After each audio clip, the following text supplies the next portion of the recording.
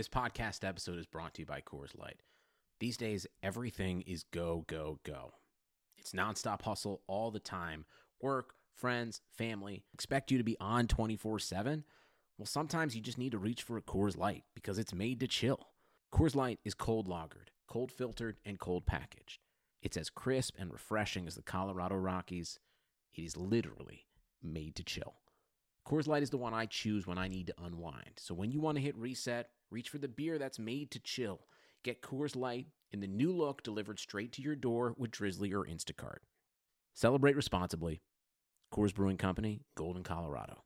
Progressive presents an interview with your upstairs neighbor. Hey, it's Rick from upstairs. Yeah, I take it seriously. When I play R&B at 1 a.m, that's me saying, hey, I'm here for you. And I enjoy repetitive bass lines. I only use expired batteries in my smoke detectors. Nice, right? Yeah, upstairs neighbors help people forget their troubles. Give them something else to focus on. Ooh, want to see how high I can jump? Progressive can't save you from your upstairs neighbor. No, wait, let me try again. But we can save you money when you bundle renters and auto insurance with us. Progressive Casualty Insurance Company, affiliates, and other insurers. Bundle discount not available in all states or situations. The Madhouse Chicago Hockey Podcast is brought to you by Triple Threat Sports. For all your team outfitting needs, call Chris at 708-478-6090. Marishka's in Crest Hill, family-owned and operated since 1933. And Chuck's Southern Comforts Cafe, with locations in Burbank and Darien. Visit chuckscafe.com. Let's drop the puck. Welcome to the Madhouse Chicago Hockey Podcast with NBCChicago.com's James Naveau and 670 The Score's hockey guy, Jay Zawaski. Here is Chicago! Woo! Welcome into a not live edition of the Madhouse Chicago Hockey Podcast. My name is James Naveau from NBC Chicago, and with me, as always, is the one, the only, the adventurous, the awesome, the magnificent Jay Zawaski. Jay, 4 games into the preseason, we're about a week and 2 days away from an actual regular season hockey game. How you feeling right now after 4 games? I'm feeling good, maybe a little better than I thought I would, but I still have a lot of questions about the team, and I don't know. My fear is, and it's kind of always the fear with Coach Q, is he seeing the same things I am? And the top story of camp, or one of the top stories of camp, has been Alex DeBrincat, and he has looked, when he's played, like one of the best players on the ice, right? And my concern is that some of the mistakes he's made, some of the turnovers he's made, all the results of being aggressive, trying to make a play, trying to do something positive with the puck, I'm afraid that those mistakes are going to cost him making the team out of camp. I think he should. I think if you are taking a position away from him to give it to Tommy Wingels or Lance Boma or whoever else you might have in mind, I think that's a mistake. He looks to me like he's ready to go, and I think we're going to find out, in these, as the cuts keep coming, and he gets more ice time against better players and with better players, if he does truly belong. But so far, so good with DeBrincat. So far, so good with Schmaltz. I think Connor Murphy has looked pretty good. I'm a little concerned about Gustav Forsling.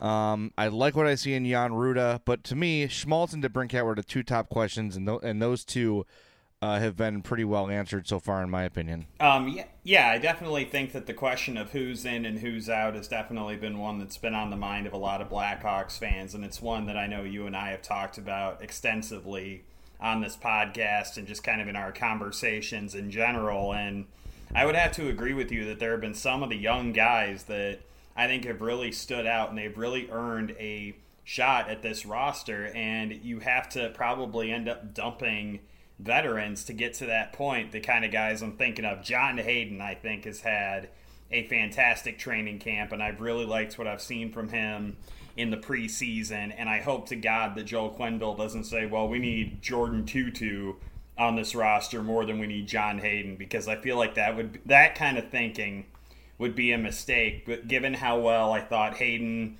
adjusted to the NHL game last year and how well he has played so far in this preseason, I've really liked what I've seen from him. I've really liked what I've seen from Laurent Dauphin, Larry Dolphin, our guy. Yes, I definitely, by the way, we found out his nickname on Twitter is Flippers 27, and I don't think I've ever been more validated on anything in my life. So that was really awesome. I was really happy to see that. But I've liked what I've seen from him. I've also, like you, I've really liked what I've seen from Alex DeBrincat. I feel like he gives this team an element that they don't have. They don't have that extra dynamic scoring threat on the top six. They need him to play that role. And I think he's looked excellent so far with Patrick Kane, and that's something that we're going to get into a little bit later, I think, is that second line construction. But I've liked what I've seen from him too. And I've also liked Jan Ruda. I keep noticing him making really smart plays, not only with the puck, but without it too. He's making really good defensive moves. Love the way he works along the boards. I've really liked what I've seen from him skating in transition. I feel like he really gives the Blackhawks defense a really good element, and I really like it. And that's good because I have not liked what I've seen from Gustav Forsling. Like you, I really dialed in on him, watching him the last couple of games after you had mentioned that you really weren't a fan of what he had been doing, and I kind of locked in on him. And you're absolutely right. He's looked very erratic. He has not looked smart. Had a really bad turnover last night against Boston when Brad Marchand and Patrice Bergeron, who admittedly two of the best two-way forwards in the NHL. It's not the worst thing in the world when they pick your pocket, but they made him look silly, and they stole the puck from him and scored immediately. So haven't really liked what I've seen from him. I've seen nothing to me that indicates that Thomas Yurko belongs on this roster. I have no idea why the Blackhawks gave up a third-round pick for him. He has not shown anything to me. And finally, Jordan Tootoo, who now I think is just a redundant asset at this point. If you're going to insist on keeping Lance Boma and Tommy Wingels on this roster, I don't think you need all three of them. And I think out of those three, if I'm going to cut one to make room for a guy like a Hayden or a DeBrincat, Tootoo would probably be my guy. I think I have to agree with you on that. That bottom, those bottom of the roster guys aren't as huge a concern to me. But like we said with DeBrincat, you mentioned John Hayden.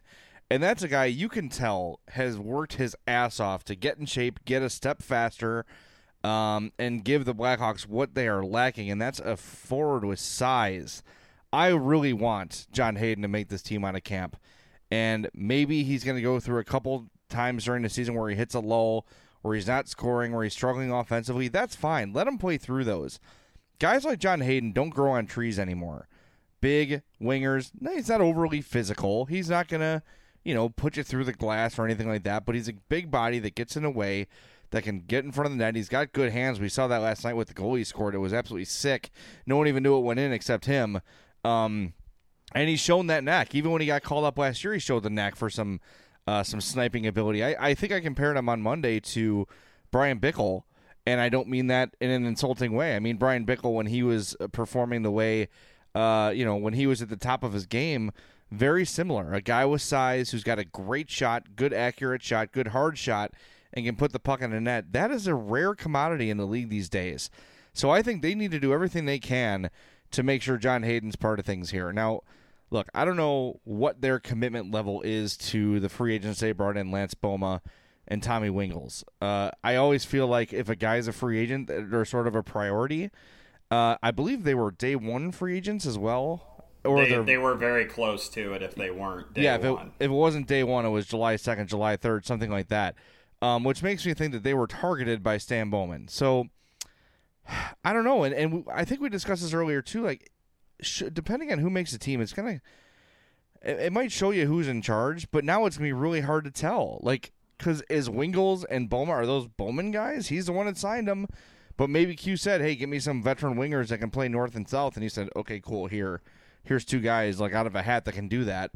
But Hayden looks good. I think he should make it. And David Kampf has been really good too. And he's still learning, obviously. And he reminds me kind of Tyler Mott, where there's not like one thing he's great at, but he's good at a lot of things. And I was talking to a scout friend of mine, and he said that Kampf is a really smart player. He's a student of the game. He knows the game well. And if he doesn't make it this year, he's definitely going to be part of things down the road. And he did not have those same things to say about Tyler Mott. I think Kampf is a better kind of a player. Maybe starts the season in Rockford, but could be one of those first call-up guys, and could be one of those guys when he's called up, he never looks back, kind of like Andrew Shaw. I'm not saying he's a player like Shaw. I'm just saying when Shaw got called up that first time, I don't think he ever went back down. The good news to me is we have all these tough roster decisions. That tells me, though, that the Hawks are maybe a little bit deeper organizationally than we thought. There is a lot of NHL talent in this system. Yeah, maybe it's not top end, top six kind of guys, but they do have a depth of bottom six forwards, which you need. You need those sort of things to win cups. You need those sort of things to make trades. And I think we're all sort of kidding ourselves if we don't think at some point this year the Hawks are going to make a trade for a defenseman because God, yes. Yeah, and even if Cody Franzen maxes out, and even if Gustav Forsling turns it around and plays like the player they think he'll be, and yada, yada, yada, that's still not a championship caliber defense. So no, it's not. You need those pieces to make those trades. I'm not saying Tommy Wingles is going to be the difference between getting a stud defenseman or not, but teams in the playoff push are always looking to add veterans. There's a ton of injuries as the season goes on. So, yeah, maybe I think a guy like Wingles has that sort of value where any team is sort of better to have him. It's a guy, it reminds me sort of a Ben Smith. Put him on the ice. He can play a number of roles. He's not going to hurt you. He's not going to score a lot, but he's going to go out there and give you, a quality 12, 13 minutes.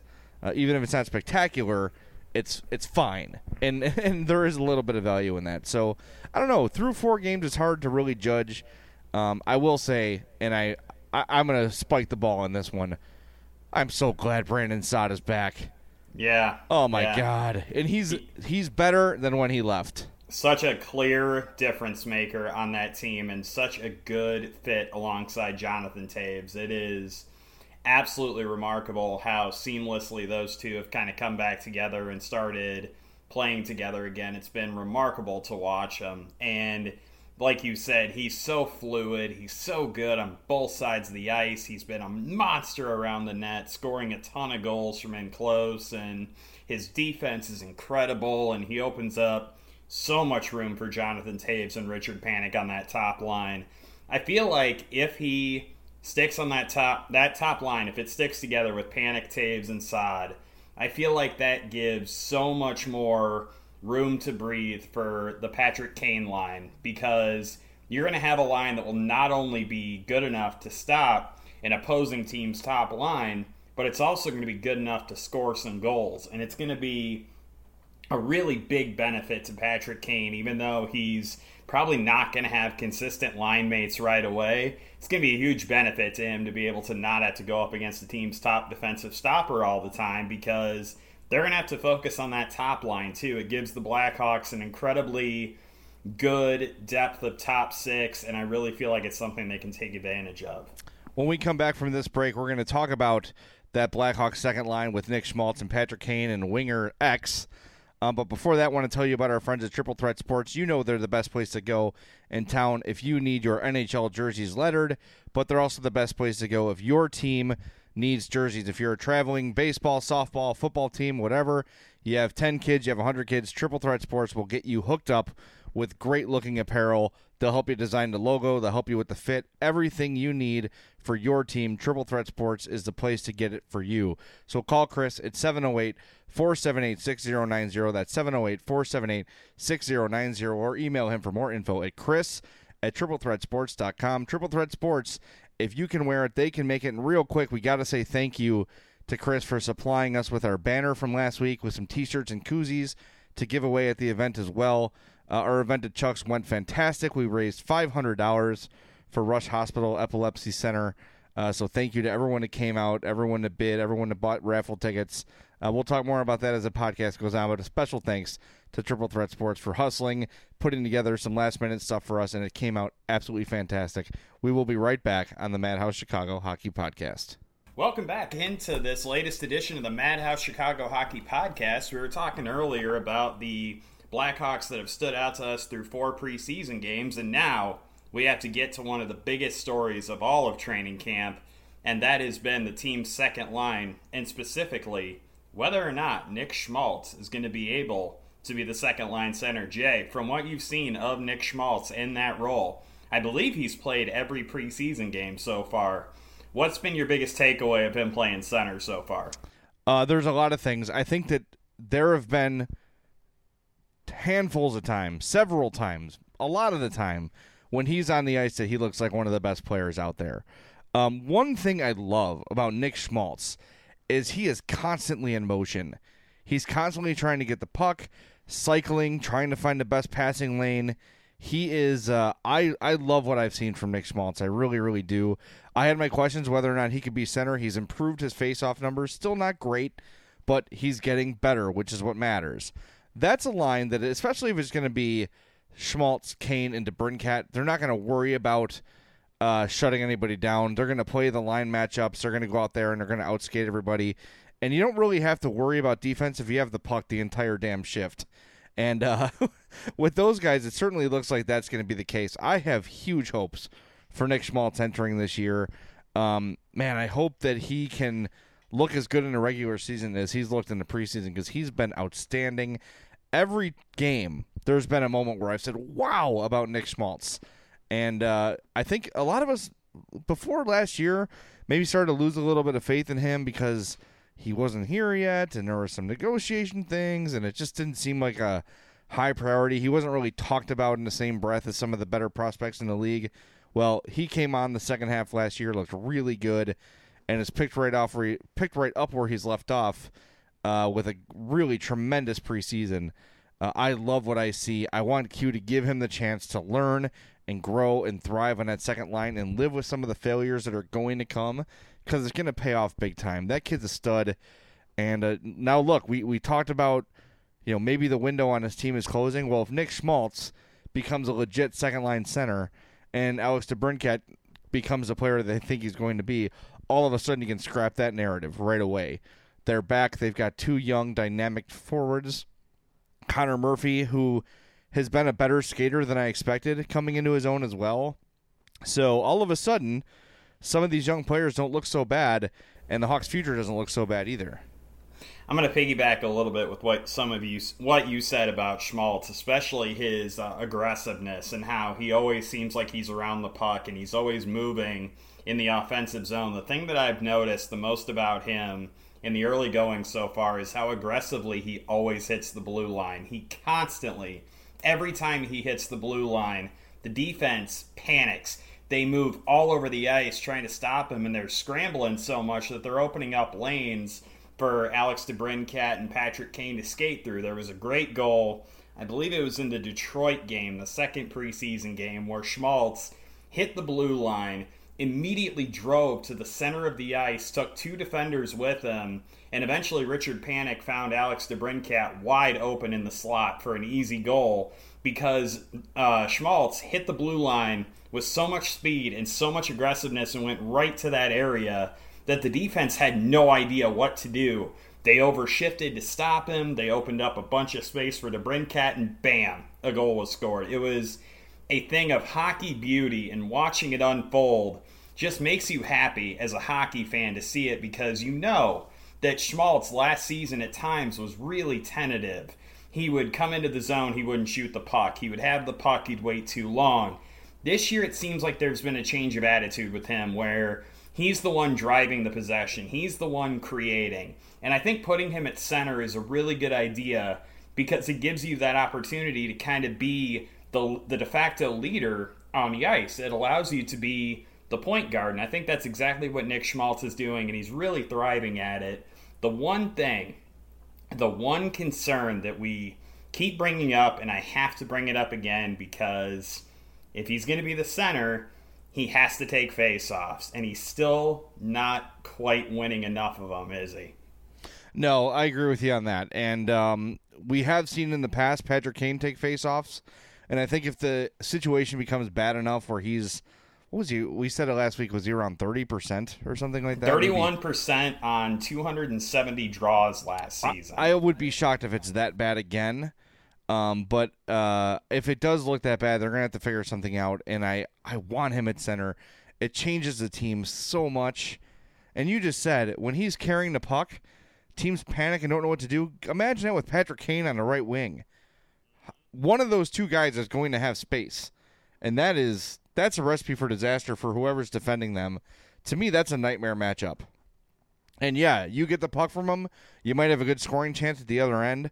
And, you're going to see some of that if that line does come to fruition. Yeah, there's going to be some ugly defensive play, but 85% of the time, they're going to have the puck. No one's going to be able to take it from them. And, you got to, when that happens, you got a really good chance of the puck ending up in the back of your opponent's net.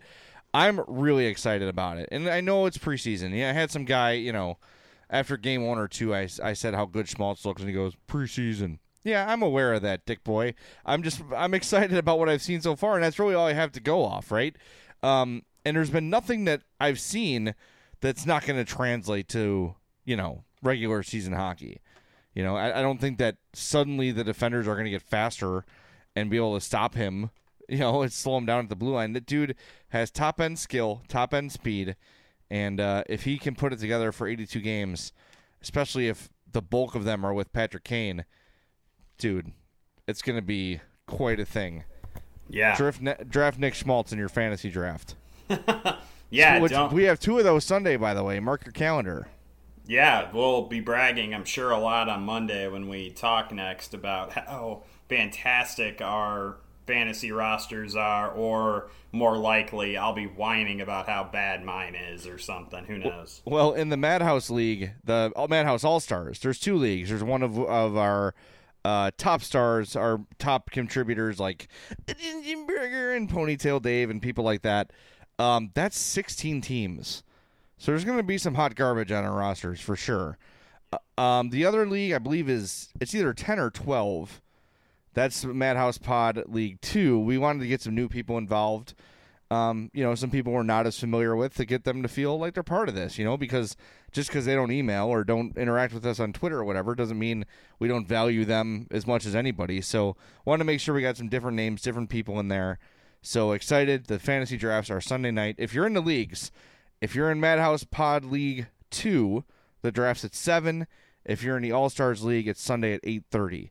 So we did the All-Stars second because it's going to be a longer draft just because there's more teams. So didn't want to run out of time there. But we're excited about that. And yeah, I think sort of generally excited about the Hawks. Yeah, I mean, I'm getting the goosebumps, man. I'm getting excited now. And all this talk about Nick Schmaltz and who the backup goaltender is going to be. And you know what? It's just good to be talking about meaningful hockey again. Oh. We're done with the hypotheticals. We're getting into the nitty-gritty of assembling this roster and seeing how it stacks up against the rest of the NHL. And I still contend that they're a borderline division contender. I think that they are a pretty strong case to be second or maybe third in the Central this season. I'm feeling more confident than I was. I still obviously have questions, especially on the blue line, but it's just good to actually be able to see this product on the ice and start to kind of get into it more than just like, well, what are we going to see? I don't know. Now we know a little bit more, and it's awesome. Before we take another break, I have to make a correction on something I said last week. I don't know where my brain was. I don't know if it was just my nervousness about the event or I'm just old or something like that. I made fun of Joe Mullen. Joe Mullen was one of the most successful American-born skaters of all time. And I don't know why my brain just, disconnected me from Joe Mullen and his career. But I'm an idiot. So if you were laughing at me and rolling your eyes at my comments about Joey Mullen, you're totally right. I'm an idiot. I don't know how I just was like, oh. It's just such a normal, a dumbass, normal name that I didn't even, connect it. So I feel like we made fun of the name more than we made fun of him specifically. No, don't bail me out on this. I said, okay, fine. I said he's a guy that did things. That was my analysis of Joey Mullen, who is one of the better American-born players of his time. So I'm an idiot. I'm stupid. I'm stupid. You're smart. I'm very unattractive. All these things. So yeah, correction on my part. But you know what you'll not need a correction from? This is so You know what you're awkward. not an idiot for is liking Marishkas. That's right. Marishkas, 604 Theodore Street in Crest Hill, just west of Route 53. Awesome place. Family owned and operated since 1933, and you could tell it is a place that has been loved and cherished and passed on from generation to generation. The poor boys are their claim to fame, but literally everything is delicious at Marishka's. Make sure you head out, try them. The poor boy sandwich, like I said, they've got great burgers, chopped seafood, the Icelandic cod hand cut on premises. They have a full bar with craft beers, carry-out menu as well, and they're open every day but the 4th of July, Thanksgiving, Easter, and Christmas. I'm without my reads today, so I'm doing this all off memory, so I need a pat on the back for doing as good of a job as I'm doing. We're happy for you. Thank you. But go to Marishka's, tell them the Madhouse podcast sent you. Do that when you use any of our sponsors here, by the way. It helps us, helps them know their money's not going to waste. But Marishka's is an awesome, awesome place, and everyone who lives within 50 miles of Marishka's has to go at least once in their life, because you're totally missing out. It's one of those places that if it was in Chicago, it would be a place where every tourist goes, right? It'd be a place that everyone seeks out. It's not. It's in Crest Hill. It's a little bit off the beaten path, but make the time to get out there and go to Marishka's. You will totally appreciate it. All right, when we come back, we will discuss the Blackhawks backup goalie situation, and my colleague at the Score, Lawrence Holmes, ran a study with his students about why they do or do not watch hockey. I thought the answers were very interesting. We'll address that and then answer your emails on the Madhouse Chicago Hockey Podcast. Welcome back to the Madhouse Chicago Hockey Podcast. We've been talking a lot about the roster construction of the Chicago Blackhawks, and now we're going to get into the one last battle, the one thing we have not addressed yet, and that is the replacement for the legendary Scott Darling. So far this preseason, we've seen one game apiece for Jean-François Berube and Anton Forsberg, and as of right now, I have an opinion on who I think the backup goaltender is, but Jay Zawaski, I'm curious, who do you think it should be? Anton Forsberg. There you go. Well, that solved that. Yeah, I think that that first game was very impressive. He was really under duress. The Hawks had a horrible roster dress that night, and they were just getting lit, and he kept them in. They actually won that game. They did, 5-2, yeah. He was the reason they won that game. He was absolutely outstanding. I think Stan Bowman, has him pegged as the backup as well, so it's no big surprise. I think we said before preseason started that if he just plays okay, it's his job, and I think that remains. He was really good. He's going to get another starter or two here before the preseason wraps up. I'm actually sort of surprised they're playing Crawford as much as they are. Well, I think last night was probably his last game. I'd imagine that Berube and Forsberg will get the last two. I mean, that would make sense. That would stand to reason to me. But then again, I'm not privy to what the coaching staff is doing. But that's how I would do it if I was Joel Quenneville. Yeah, I think that makes perfect sense. But yeah, I like what I saw from Forsberg. Bigger guy, had good command of the net down low. Always seemed to have his holes closed off and was playing the angles correctly. I really liked what I saw from him. I don't know if he's going to be quite as great as Scott Darling was. No, well, but the thing is, though, we've almost been conditioned to anticipate that, haven't we? Because it seems like every time they stick a new backup goaltender in there, whether it's your Ray Emery, whether it's your Antti Ranta, whether it's Scott Darling, they always seem to kind of play really well. So it's like the expectations have been maybe unfairly raised a little bit for a guy like Anton Forsberg, don't you think? Could be. I don't think you're hearing quite the level of hype about him right now. I wonder what role it's going to play, that the fact that he's not local, he's not from Chicago. I don't think he'll be as beloved as Scott Darling was.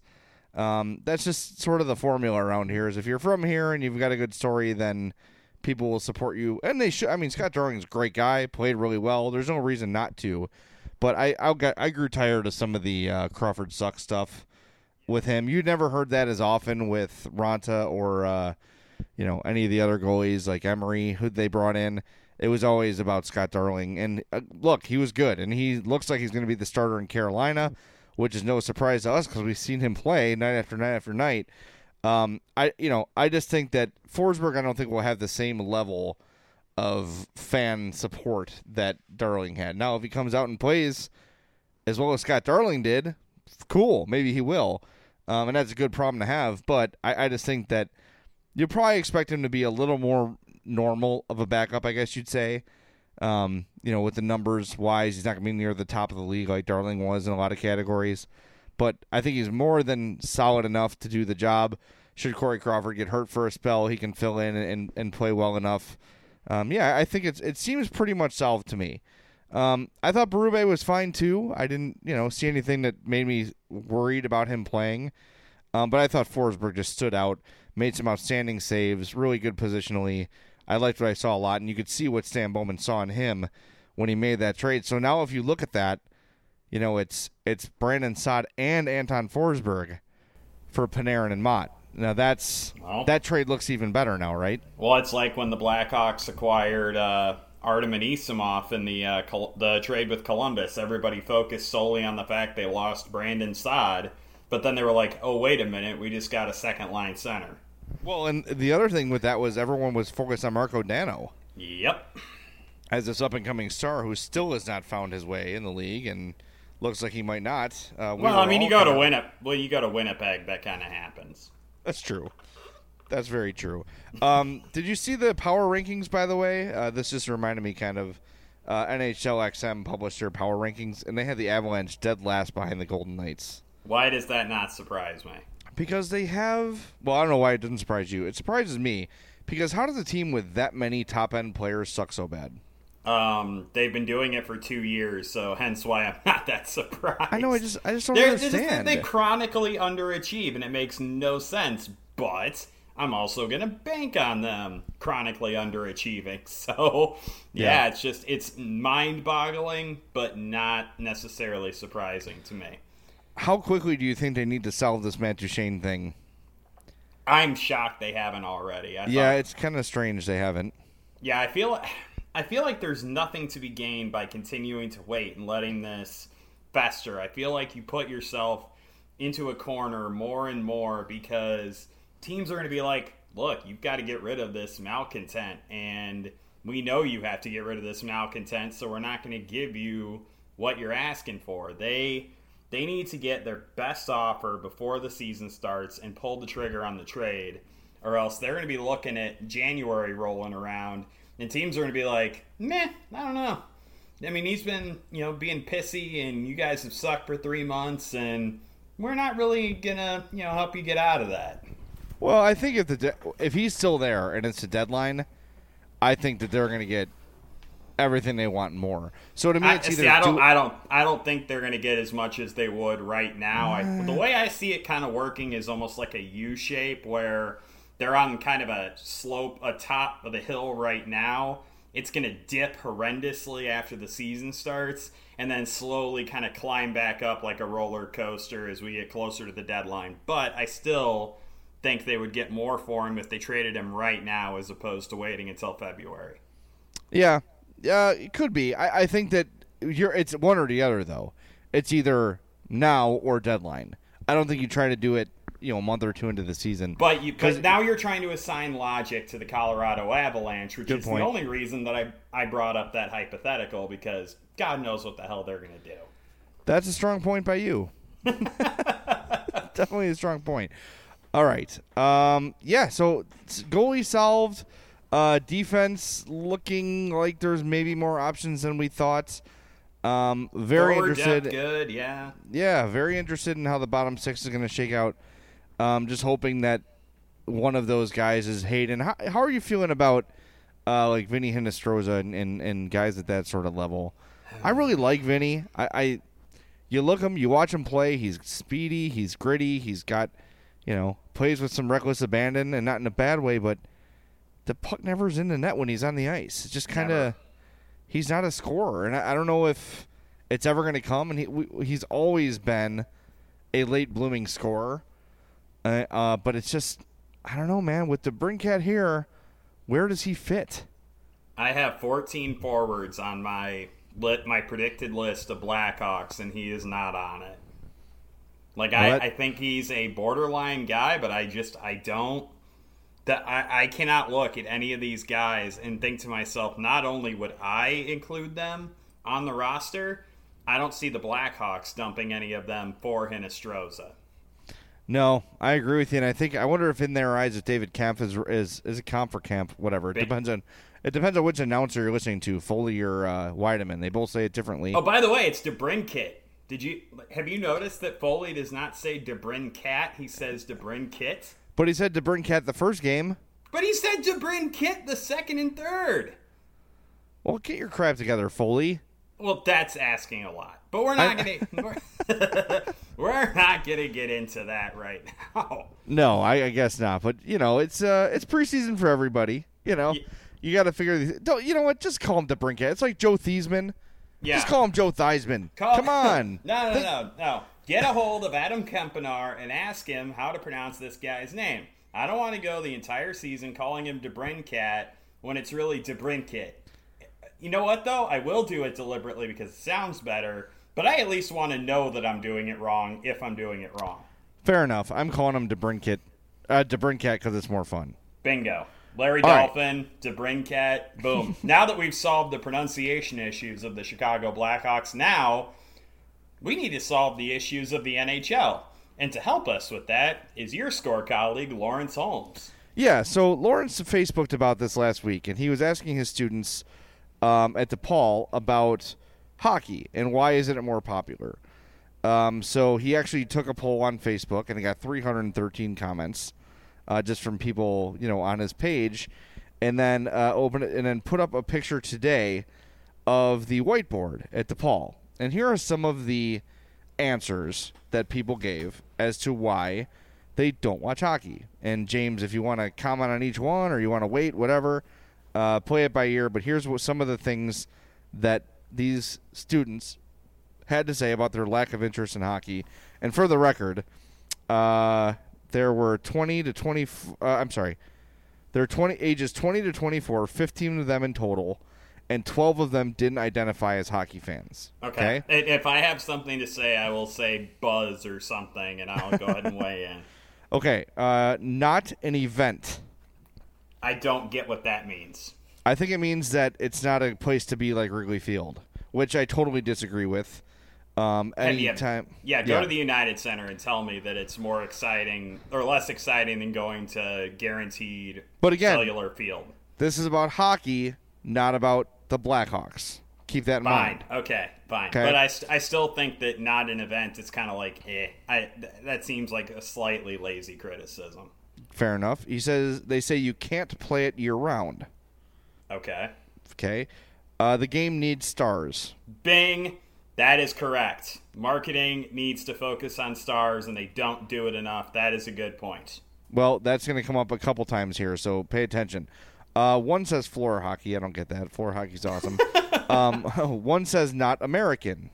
Okay, it's not a sport born in America. It's not a sport featuring primarily American players. Baseball is based on a sport that was originated in England. I don't want to hear that crap. Okay. Didn't watch the sport growing up. Ding! That is another very solid point. It's hard to build brand loyalty when your parents don't watch something. One says not interested, boring. Okay, thank you for your honesty. Ding, you're an idiot. Don't know the rules. That's a thing I disagree with that so much. Well, I hear it a lot. People say, I watch hockey, I don't really know what's going on. Okay. What the thing is, like, what don't you understand? I think to some people, offsides is confusing. The puck has to be in before the skater, and if it leaves the zone, the skaters have to exit. It's very simple. But if you don't know and you're just watching and it's not explained, you're kind of like, oh, all right, I don't really get that. I had that trouble when I started watching soccer. I was like, what constitutes offsides? Like, I don't get it. But then if you watch 5 or 6 games, you're like, okay, I see. The player can't be behind the defense when a pass is made. Very simple, right? Okay, moving on. No connections, familial. So, like, my also family didn't. Definite. Yep. Yeah. Not on national TV. This one, I actually wanted to bring this up because I didn't realize this, but did you know that while the Olympics are going on, there are going to be no NHL games on NBC properties for that entire 3 weeks? So it doesn't surprise me. No one's going to notice either. It's just like, dude, your national TV partner isn't going to air your games for 3 weeks of the regular season. That, to me, is just mind-boggling. It's so crazy. Well, it's a bad TV contract, and that's a big part of why people aren't watching. Another thing, player recognition.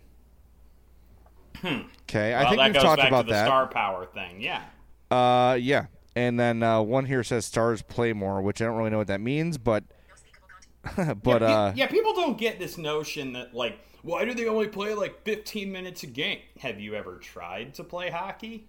You go for about a minute and you're dead.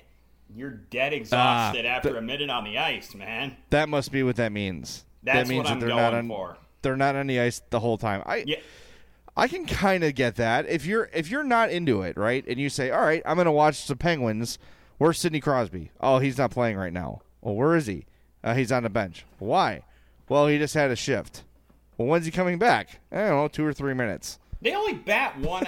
You're only batting 1/9 of the time in baseball. Well, I know the quarterback's not on the field for half the game in football. Like, to me, that, like, you can make the argument all you want, like, oh, they should play more. But you know what? Other sports, the stars aren't on the field as much as people are cracking it up to be.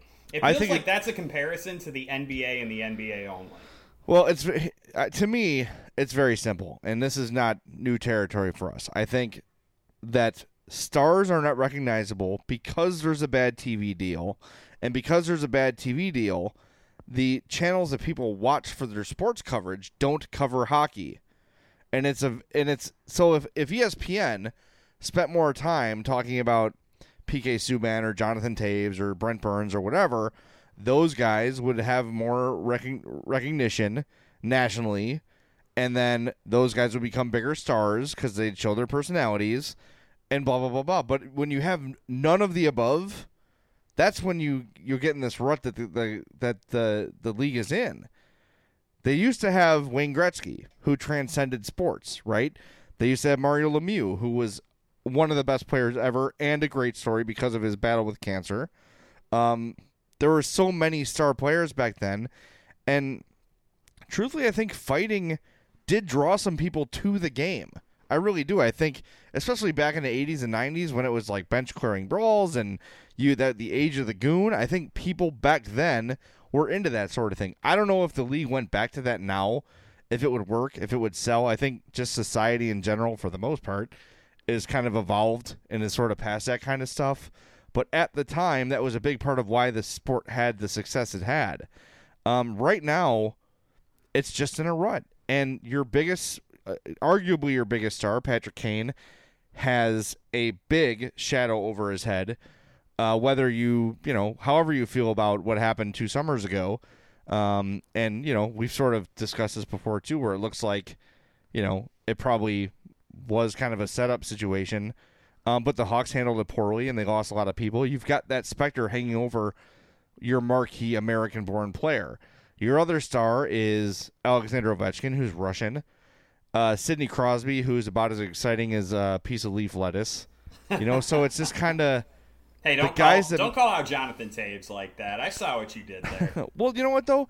Taves has been going out of his way to sort of become more outspoken and show a bit of his personality and show a bit of his passion. And, yeah, he's rubbed some people the wrong way.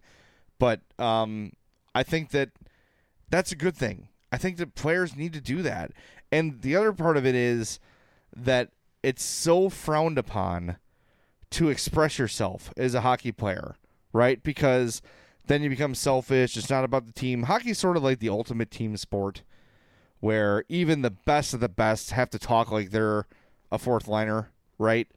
I think that culture needs to change. I think they need to encourage personality, a little bit of ego, a little bit of showboating. I think all these things are good. They're good for the game because it creates heroes and villains, right? You've got brash players like Deion Sanders that everyone hated back in the day, except the fans of the team he was on. An enemy is a good thing. And Sidney Crosby is probably the closest thing the league has to that. But it's not because I don't like him because he's brash or whatever. It's I don't like him because I'm tired of seeing him and hearing about him. And he's kind of a dork. And he's kind of annoying, right? It's just let these players show themselves. Let them expose their personalities. Yeah, a lot of them don't really have them They're farm boys from Canada, but fine. There's got to be a handful of guys on each team that are impressive and intelligent or funny or charismatic. And I think that times need to change, and these players need to not be afraid to show their individuality. It's not going to hurt the team if you have if you make a joke or you say, or you over celebrate a goal here now and again, right? These are things that young people want to see. That's the future of the league, and they got to do. The league's just got to do a better job of getting that sort of. I don't want to say like basketball, because I think basketball's kind of become like a soap opera. It's so little about the game anymore.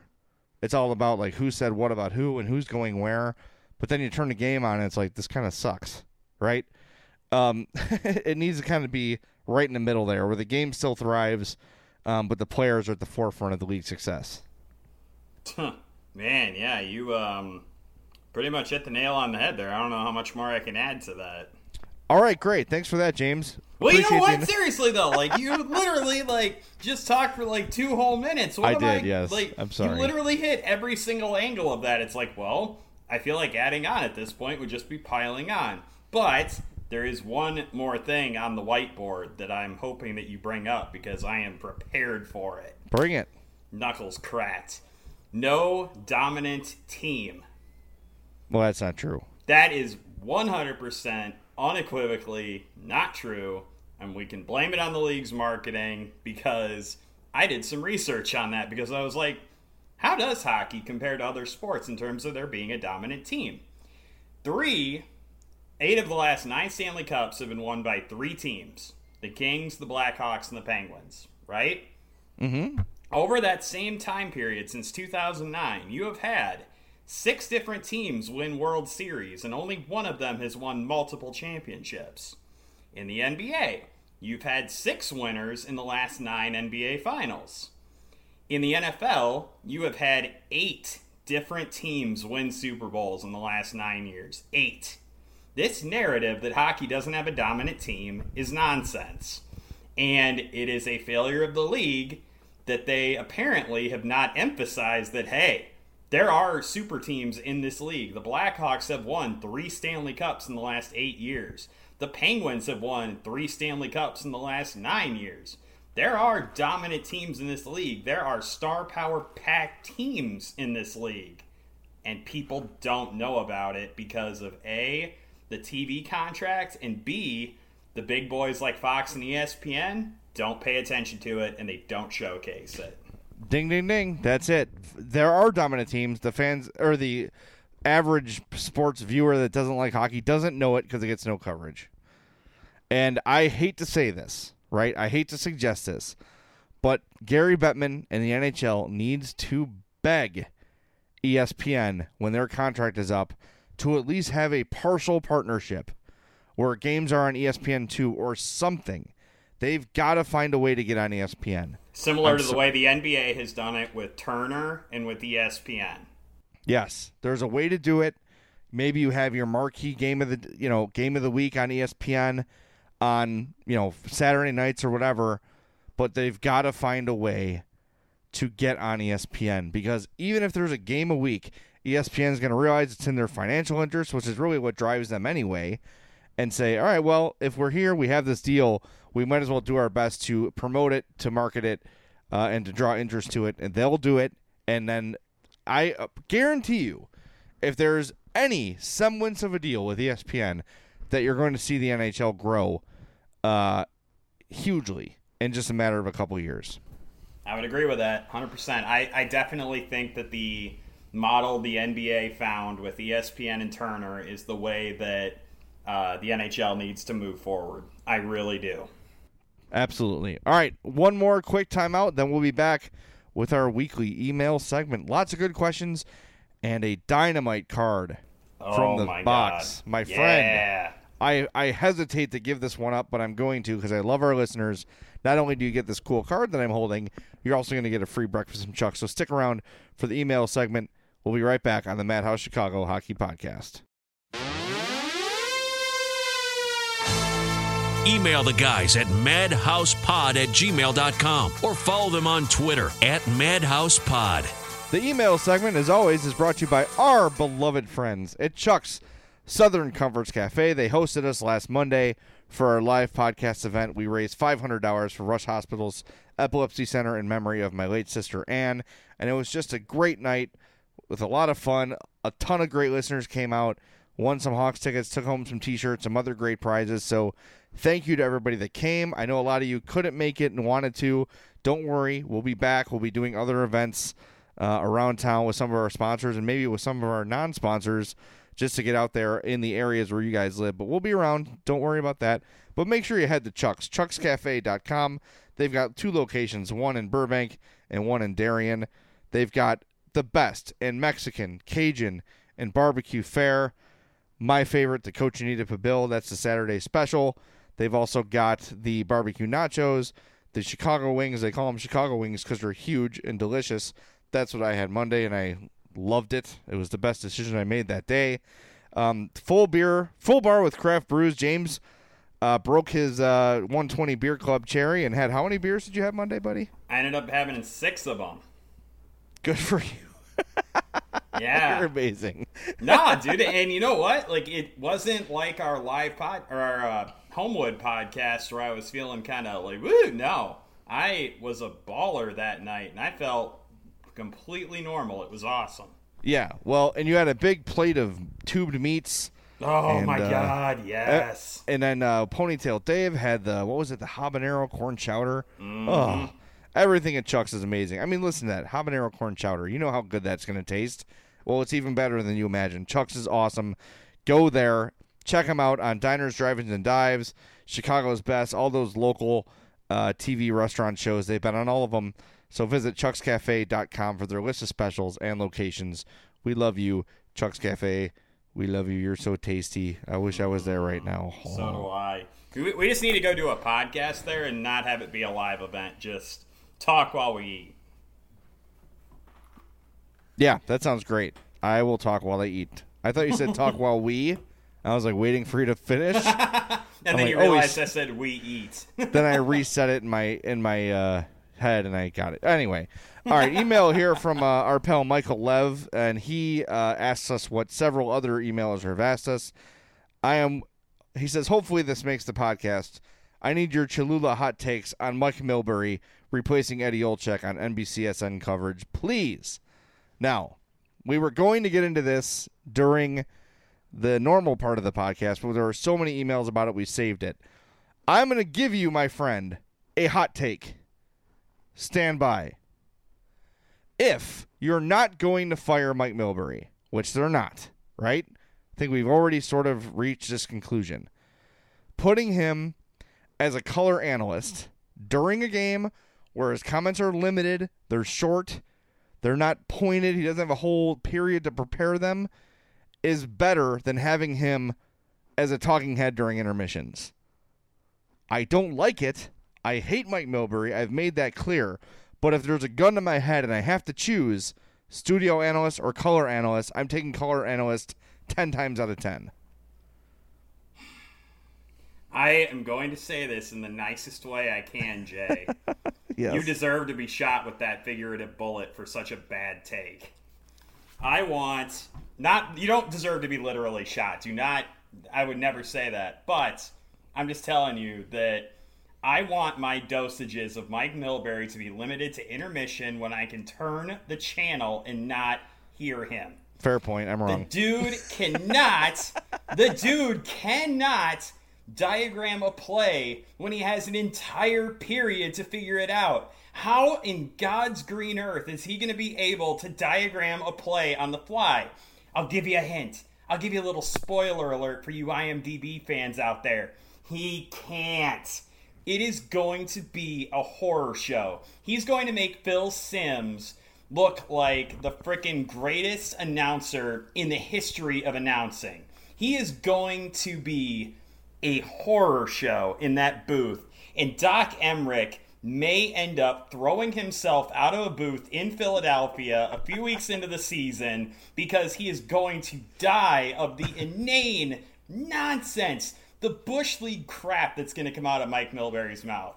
This is going to be a horrifically bad experiment, and I cannot wait for NBC to figure it out and hire somebody who's actually competent enough to do the job. I'm available. I would be better than him, and that's saying something. I am telling you right now, this is going to be the worst. I would literally rather have Dart Guy from Toronto or Nacho Man from St. Louis. I'd rather have those guys breaking down hockey plays than Mike Milbury. This is going to be horrific in every single way, and it frustrates me to no end that they just went, yeah, this is our best option. No!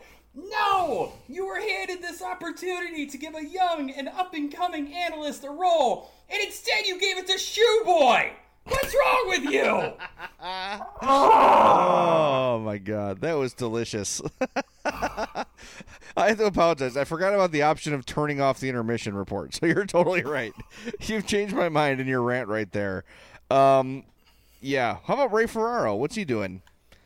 Between the glass stuff, right? He can come up and be full-time with Doc. I would rather Pierre Maguire be in the booth. Ooh. Wow. All right. At least he's not a horrible guy. You know, you could say that about Pierre. All right, follow-up question from our friend Hockey Brunch in Chicago. I believe the first time emailing our show. I love Hockey Brunch, by the way. Fellow Arsenal fan. Way to go. Oh, well, that's okay. Follow on the heels of that comment, he says, can either of you name someone in hockey broadcasting you'd like to see in the gig less than Milbury? No. No, I don't think so. I really don't. I would rather have Don Cherry in the booth than Mike Milbury. At least Don Cherry is, air quotes, entertaining. Yeah.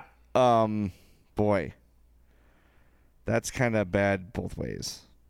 Yikes. Oof. I'm going to go with Cherry, too. Just because he's clownish and, like, harmless, right? Yeah. Yeah, I guess so. And you get to see the suits every day. Mike Milbury is, I'm trying to think like another sport equivalent of Mike Milbury, who has been like such an abject failure at coaching. I have it. I have the equivalent of Mike Milbury in the booth. Let's do it. Dennis Miller. Okay. I could see that, but he wasn't a coach. I'm trying to think of like a coach that sucked ass and is somehow monetized it into a broadcasting career. Eddie Olczyk was a pretty crappy coach. But yeah, he was a good player though. I guess that's true. Barry Melrose was a junk coach, and he ended up being a really good analyst. I guess that's the right comparison. How about another sport though? Because hockey's just dumb. We know that. Like that's a given. Like you can do hockey all day. Mark Jackson was a pretty bad coach. Yeah. I guess it doesn't matter if you have a good personality and an ability to break down the game. Mike Milbury, like go back and Google his record as a coach, like the trades he made as a GM, some of the asinine things he's done. I don't know how he gets work. I don't get it. I don't get what he's going to bring to the broadcast, and I'm going to toe the company line a little bit more here when I say that I feel like they could have gone with somebody young and exciting and really like use this as a marketing opportunity, and instead they went the easy route, and I think it will be to the detriment of their broadcast. I agree. All right, next email here from Sarah. She says, name the biggest surprise of the season, best and worst. So what do we foresee for the Hawks season as the biggest surprise good and the biggest surprise bad?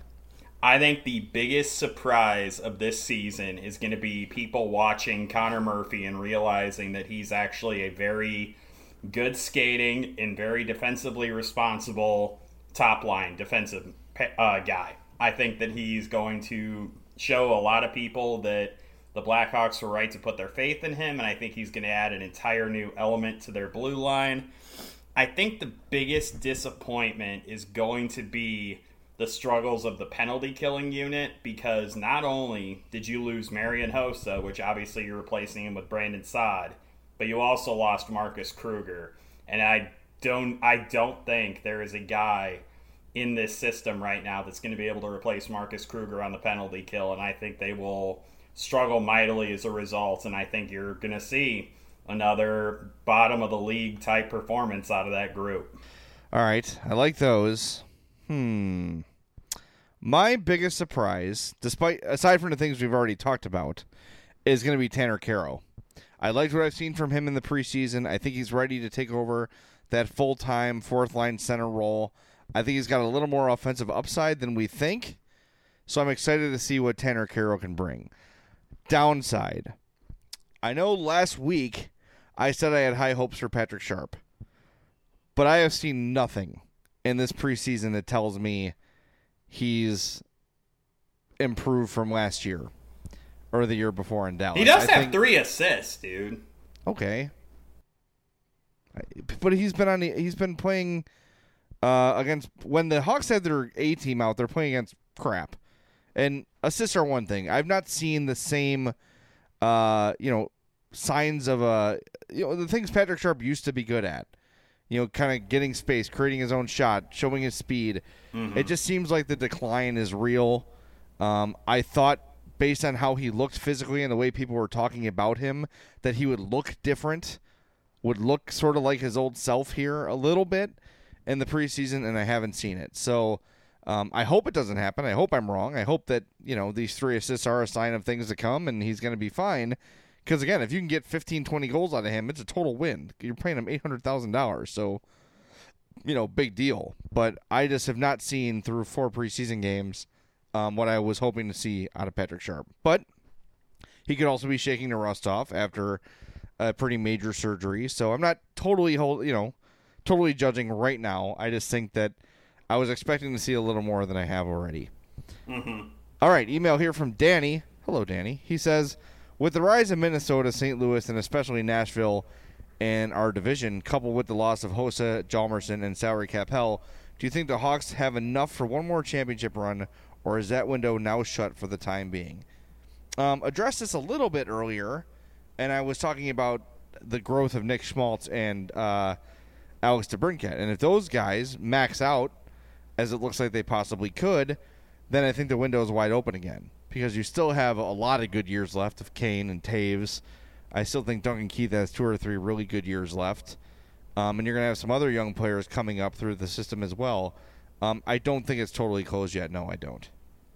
I am inclined to agree with you. I think that's a really smart take on your part, that this window could be forced back open with some of the guys that are around. But I do think that there is a lot of you need to kind of prove it element to this team too. Like, there are plenty of questions that still need to be answered on the regular season stage, but I'm optimistic that they can be, and that we'll get some satisfactory answers. All right, email here from Shane Crosby. He says, which Blackhawk will go earliest overall in fantasy leagues across all platforms? I'm assuming he just forgot about Patrick Kane. Patrick Kane, 0 question. Right, so let's say besides him, aside from Patrick Kane, who is going to be the first Blackhawk drafted? I would say Duncan Keith would probably be. Duncan Keith, yep, I would go with that, yeah. How about this question? You are at the draft, and you have a choice between Jonathan Taves and Brandon Saad. Who do you take? I am going to take Brandon Saad, honestly. I think he's poised to have a 35-goal season. I think I agree with you. And I think Taves is going to have a bounce-back year offensively a little bit. I think you'll see him in the 70s, high 60s somewhere in points. Mm-hmm. But like you said, I'm expecting a huge year from Brandon Saad. He's right now he's at his best, and he's still at that point where he's going to keep getting better before he starts to go down. He is entering his prime, and it's crazy to say after 2 Stanley Cups and then 2 years in Columbus, that he's still rising, but he is. And what I've seen from him in this preseason has been incredible. He's added a step or 2 of speed. He looks stronger. He's a smarter hockey player now with all the experience he has. I think huge year for Brandon Saad. Absolutely huge year. I'm thinking, 70, 75 points, maybe even more than that. So I think that's a good call. All right, that's my vote there. Question here from Cody Langelier or Langelier. I don't know if it's French or not. Don't judge me. Nice. Cody won the NHL 18 at the Chuck's broadcast, so thanks for coming out to that, Cody. Appreciate it. He says, which young Blackhawk, DeBrincat, Oh, I said it right. Hartman, Schmaltz. You said it right. Damn it! I'm gonna beep that out. So DeBrincat, Hartman, Schmaltz, Forsling, Snuggerud, or other has had the biggest impact this season. Or I'm sorry, let me start over. Which of these Hawks, DeBrincat, Hartman, Schmaltz, Forsling, Snuggerud, or other, will have the biggest impact on this season, and who has the biggest impact 5 years from now? I think the answer to this year is Schmaltz, and 5 years from now it is DeBrincat. I think there is zero question that you are correct. I think the one variable that I could throw into this mix is if Jan Ruda bursts onto the scene and really has a big year for the Blackhawks. I think that if he can come in and be a top 4 type defenseman for you, I would argue that's a bigger impact than what Nick Schmaltz might be able to do. Sure, well, based on need, for sure. I mean, I have to share this story, and I don't know if I should, but it's towards the end of the podcast, so I'm not too worried about it. Texted with Eddie Olczyk the other day after Pat had mentioned, he wasn't feeling well and blah, blah. So this was, what day did Eddie go to practice? Friday? He was at morning skate on Thursday. Okay, so Wednesday night I texted him. I said, Eddie, it's not the same without you. Get well soon. We all miss you. He said, thanks, Jay. Appreciate it. The Hawks D, not good in my opinion. Oh! So I thought it was funny that in the midst of chemotherapy, I said hey to Eddie O, and he's like, hey, I'm worried about the Hawks D. So he's still watching the Hawks. He's still got a close eye on the team. But he's got his concerns with the D like we all do. Very, very interesting, very funny. I think I laughed out loud when I got that text because it is so. He's like the worst texter ever. So you have to decode Eddie Olczyk texts, and I laughed so hard when I saw it. So Eddie's going through a hard time. Obviously, we're thinking about him. We love him. He's great on the broadcast, the best analyst in the league, and hopefully he gets back soon.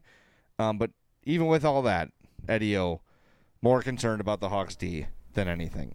All right, you got an email winner for us, champ? There's only one correct answer to that, I think, and that's the guy that set us off on our Mike Milbury tangent. Well, there were 2, so we're going to give away 2 cards. How's that? Yeah, that sounds good. All right. I have the one. Hockey Brunch in Chicago is a friend of the show, even though they've never texted before. Michael Lev, I believe, has won something before. So here's what I'm going to do. I'm going to grab 2. The 2 I have, and I'm going to put them randomly behind my computer. I'm just going to grab one. The first one is for Michael Lev. Michael Lev gets a 1996 Teemu Selanne Upper Deck hockey card. Holy mother of God. Very Dang. cool. In the Jets jersey, where he belongs. Yep. The next card goes to Hockey Brunch in Chicago. One of my favorite Blackhawks ever, Steve Smith. Yeah! Good old number 5. This is a pinnacle. This is the 1995 card where they don't have the first name on the front of the card. Steve Smith donning the Hawks jersey. It's a good-looking card. So Hockey Brunch in Chicago gets that.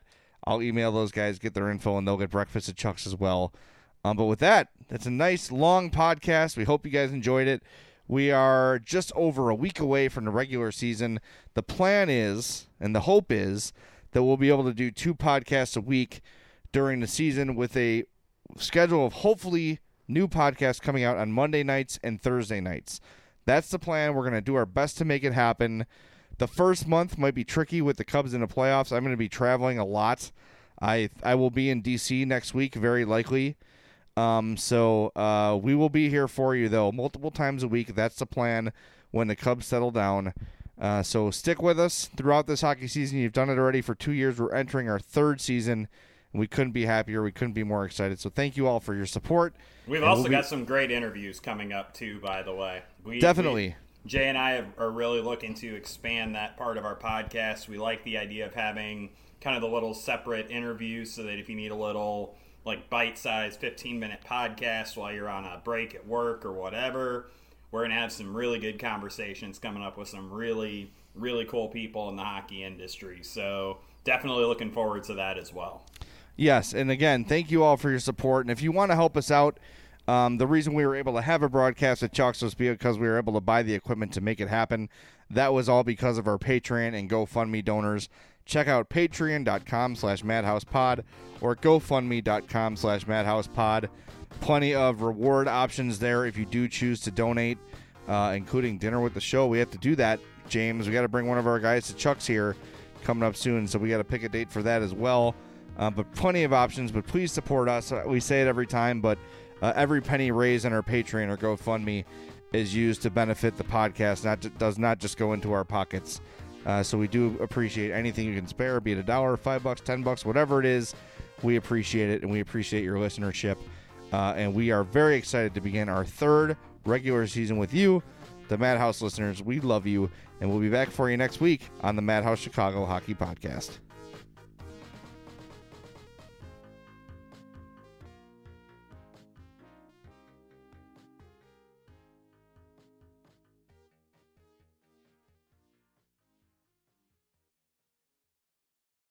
Hey, we get it. You don't want to be hearing a Progressive commercial right now, so let us tell you something you do want to hear. You are intelligent. You make all the right decisions. You were smart before smart was cool, and you made it cool again. You have a wealth of knowledge, and you are so very clever. I bet you already knew I was going to say that, you genius. There, don't you feel better? You'll also feel better when you hear you could save big when you switch to Progressive. But I'm pretty sure you already knew that, too. Progressive Casualty Insurance Company and Affiliates. Today on News 4 at 4. It's one of the most anticipated lists of the year. Consumer Reports' top new vehicle picks. Susan Hogan is working for you, showing you the safest, most reliable cars for your money. Today at 4 p.m. on NBC4. Many kids in our area are back to in-person learning, and we are helping you keep them safe in the classroom. We're working for you. Small steps you can take at home to protect them at school, and expert advice to ease anxiety for you and the kids. This week on News 4 Today on NBC4.